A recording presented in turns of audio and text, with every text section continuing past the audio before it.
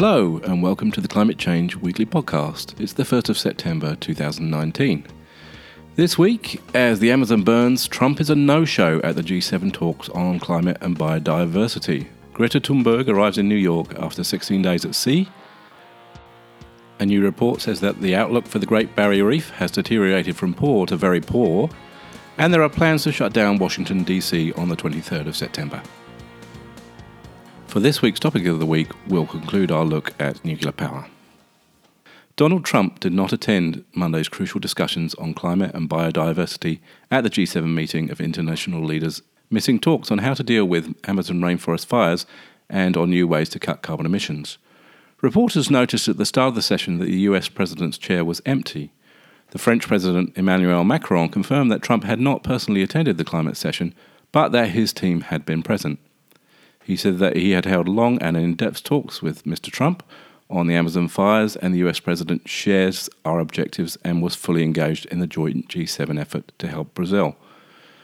Trump did address climate change at a later press conference, and here's what he had to say. In a nutshell, I want the cleanest water on Earth. I want the cleanest air on Earth. And that's what we're doing.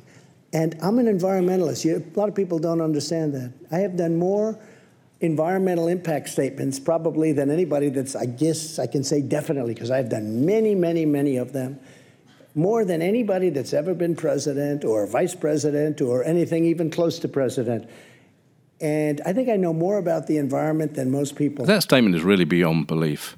According to a New York Times analysis, based on research from Harvard and Columbia Law Schools, the Trump administration has rolled back, or is in the process of rolling back, 84 environmental rules. So let's just look at a few examples.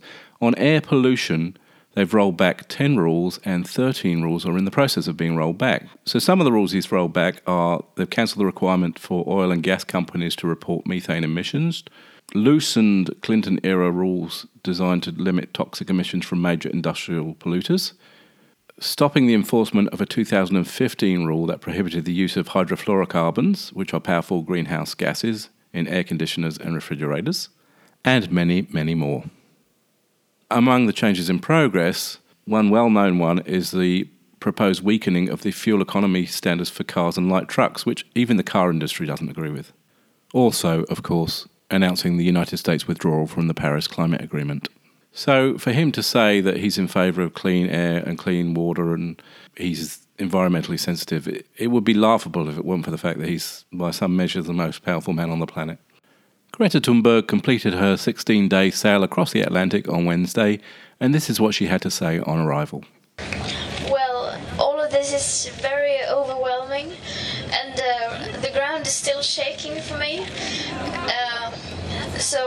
But I want to thank everyone so much, everyone who is here, and everyone who is involved in this climate fight, because this is a fight across borders, across continents, and it's as you said, it is insane that a 16-year-old had to cross the Atlantic Ocean to make a stand and this, of course, is not something that I want everyone to do. 2 days later, she was joined by a crowd of about 1,000 American teenagers at a protest outside the UN headquarters. It's great to see that Greta has some support in America, and I hope it continues to grow over the coming weeks. Turning to the Great Barrier Reef. The outlook for the reef has deteriorated from poor to very poor, according to an exhaustive government report that warns that the window of opportunity to improve the natural wonder's future is now. The Great Barrier Reef Marine Park Authority's Outlook report, published every 5 years, finds corals have declined to a very poor condition, and there is widespread habitat loss and degradation affecting fish, turtles, and seabirds. It warns the plight of the reef will not improve unless there is urgent national and global action to address the climate crisis, which it describes as its greatest threat. The report says rising sea temperatures and extreme events linked to climate change, such as the marine heat waves that caused mass coral bleaching in the northern two-thirds of the reef in 2016 and 2017, are the most immediate risks. In fact, the latest IPCC report warns that 99% of the world's corals are at very high risk if global temperature rises reach 2 degrees centigrade, which seems all but inevitable. And yet, according to the Australian Clean Energy Council, Queensland, at just 10%, has the lowest level of renewable energy generation of all the states in Australia. Although there are plans to double that figure within the next couple of years, beyond that, plans for improvement are far less certain. Following on from last week's discussion about Extinction Rebellion, a group called Rising Tide North America is joining with Extinction Rebellion, Chesapeake Climate Action Network and others in an attempt to bring Washington DC to a standstill on the 23rd of September. A call to action document for Shut Down DC highlights worsening superstorms, floods, droughts and wildfires, and notes that they unevenly hurt people with low incomes and people of colour. We do not take this action lightly. We know this shutdown will cause massive disruption to people who bear little responsibility for the climate catastrophe we are facing. But we will also cause massive disruption for politicians, huge corporations, and the lobbyists who control our government. Turning to our topic of the week, we're going to complete our look at nuclear power, and here we're going to focus on decommissioning. Now, I'm just going to take a single example of what can happen with a nuclear power plant, and this is the Dounreay power plant, which is on the north coast of Scotland. Now, Dounreay was what's called a fast breeder reactor, and what you may not know is that what has generally caused meltdowns of reactors is a loss of coolant, or a loss of cooling ability. So many reactors are what's called pressurized water reactors, which means that the reactor's central core is cooled by a water system, and that water is often under huge pressures, and it may be at 170 degrees centigrade, but still liquid because it's under enormous pressure. The problem comes that if a leak occurs in the system and the pressure is released, all of that water instantly turns into steam, which has very little cooling effect, and hence the reactor gets too hot and melts down. Now, there's various ways around this. I visited a reactor in the UK called Heysham, and in that reactor, the uranium rods are held in the reactor's core by electromagnets, and they're actually hovering in air inside the core, and the reason being that if the reaction starts to get out of control, the power to that electromagnetic circuit can be switched off, and the rods simply fall out of the bottom of the core, and this stops the reaction and stops the core from overheating. Now, at Dounreay, they actually used liquid metal to cool the reactor. A mixture of potassium and sodium was used, and the reactor effectively sat in a bath of that metal. And even if circulation of the coolant was interrupted, natural convection within the liquid would actually disperse the heat, and apparently that meant that the reactor wasn't at risk of melting down.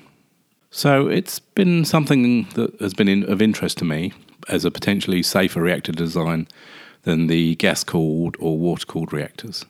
But Dounreay was taken offline after operating for 20 years, and I thought it'd be useful just to have a look at what's the future for Dounreay after it stopped producing electricity. So on the 1st of April 2005, the Nuclear Decommissioning Authority became the owner of the site. Decommissioning of Dounreay was initially planned to bring the site to an interim care and surveillance state by 2036 and as a brownfield site by 2336 at a total cost of £2.9 billion. The first step has been a 10-year process to remove 68 tonnes of highly radioactive liquid metal coolant from the primary circuit of the reactor. That has now been completed. The radioactivity has been absorbed in an ion exchanger and packaged and stored as intermediate level waste. Some 1,000 trillion becquerels of cesium-137 was extracted from the coolant. Okay, so what's a becquerel if you're not sure? 1 becquerel is defined as the activity of a quantity of radioactive material in which 1 nucleus decays per second. So cesium-137 is a radioactive isotope of cesium, which is formed as one of the more common fission products produced by the fission of uranium-235. The half-life of cesium-137 is approximately 30.17 years, which means that if you need to wait approximately 8 to 10 half-lives for the radiation level to fall below 1%, you're basically talking about a 300-year period in which you need to store that cesium before it becomes safe to handle. Right, so apart from that very long-term plan about dismantling the reactor and returning the site to a brownfield site, there are a few other things to be dealt with. For example, a 65-metre deep shaft used for intermediate-level nuclear waste disposal is contaminating some groundwater and is threatened by coastal erosion in the next 300 years. The shaft wasn't designed for waste disposal, but was used as such on a very ad hoc and poorly monitored basis without reliable waste disposal records being kept. Also, irradiated nuclear fuel particles are present on the seabed, estimated to be about several hundreds of thousands in number. The beach off Dounreay has been closed since 1983 due to this danger, caused by old fuel rod fragments being pumped out into the sea. So in summary, we're left with a radioactive mess that's going to take decades to clean up, a site that's not going to be usable for other purposes for at least 300 years, and challenges around coastal erosion and sea level rise. Not to mention the billions of pounds it's going to cost to do all these things. And in fact, no one can estimate just how much it will cost to run a project that lasts decades into the future, and therefore those costs are not taken into account when calculating the relative cost of electricity generated from nuclear fission. And if they were, there's no doubt in my mind that it could never be competitive with the price of electricity generated from solar or wind. So let's just quickly contrast the situation of decommissioning a nuclear power reactor with that of recycling a solar panel. I've read a lot of stories, people saying that, in 30 years' time, the world's rubbish dumps are going to be filled with junk solar panels. And although that is a possibility, the truth is that solar panels are primarily composed of glass, plastic, and aluminium, 3 materials that are already recycled in mass quantities. Research studies conducted on the topic of recycling solar panels have resulted in numerous technologies. Some of them even reach an astonishing 96% recycling efficiency. Now, obviously, this is something that we can legislate over, and we can force manufacturers to make their solar panels recyclable.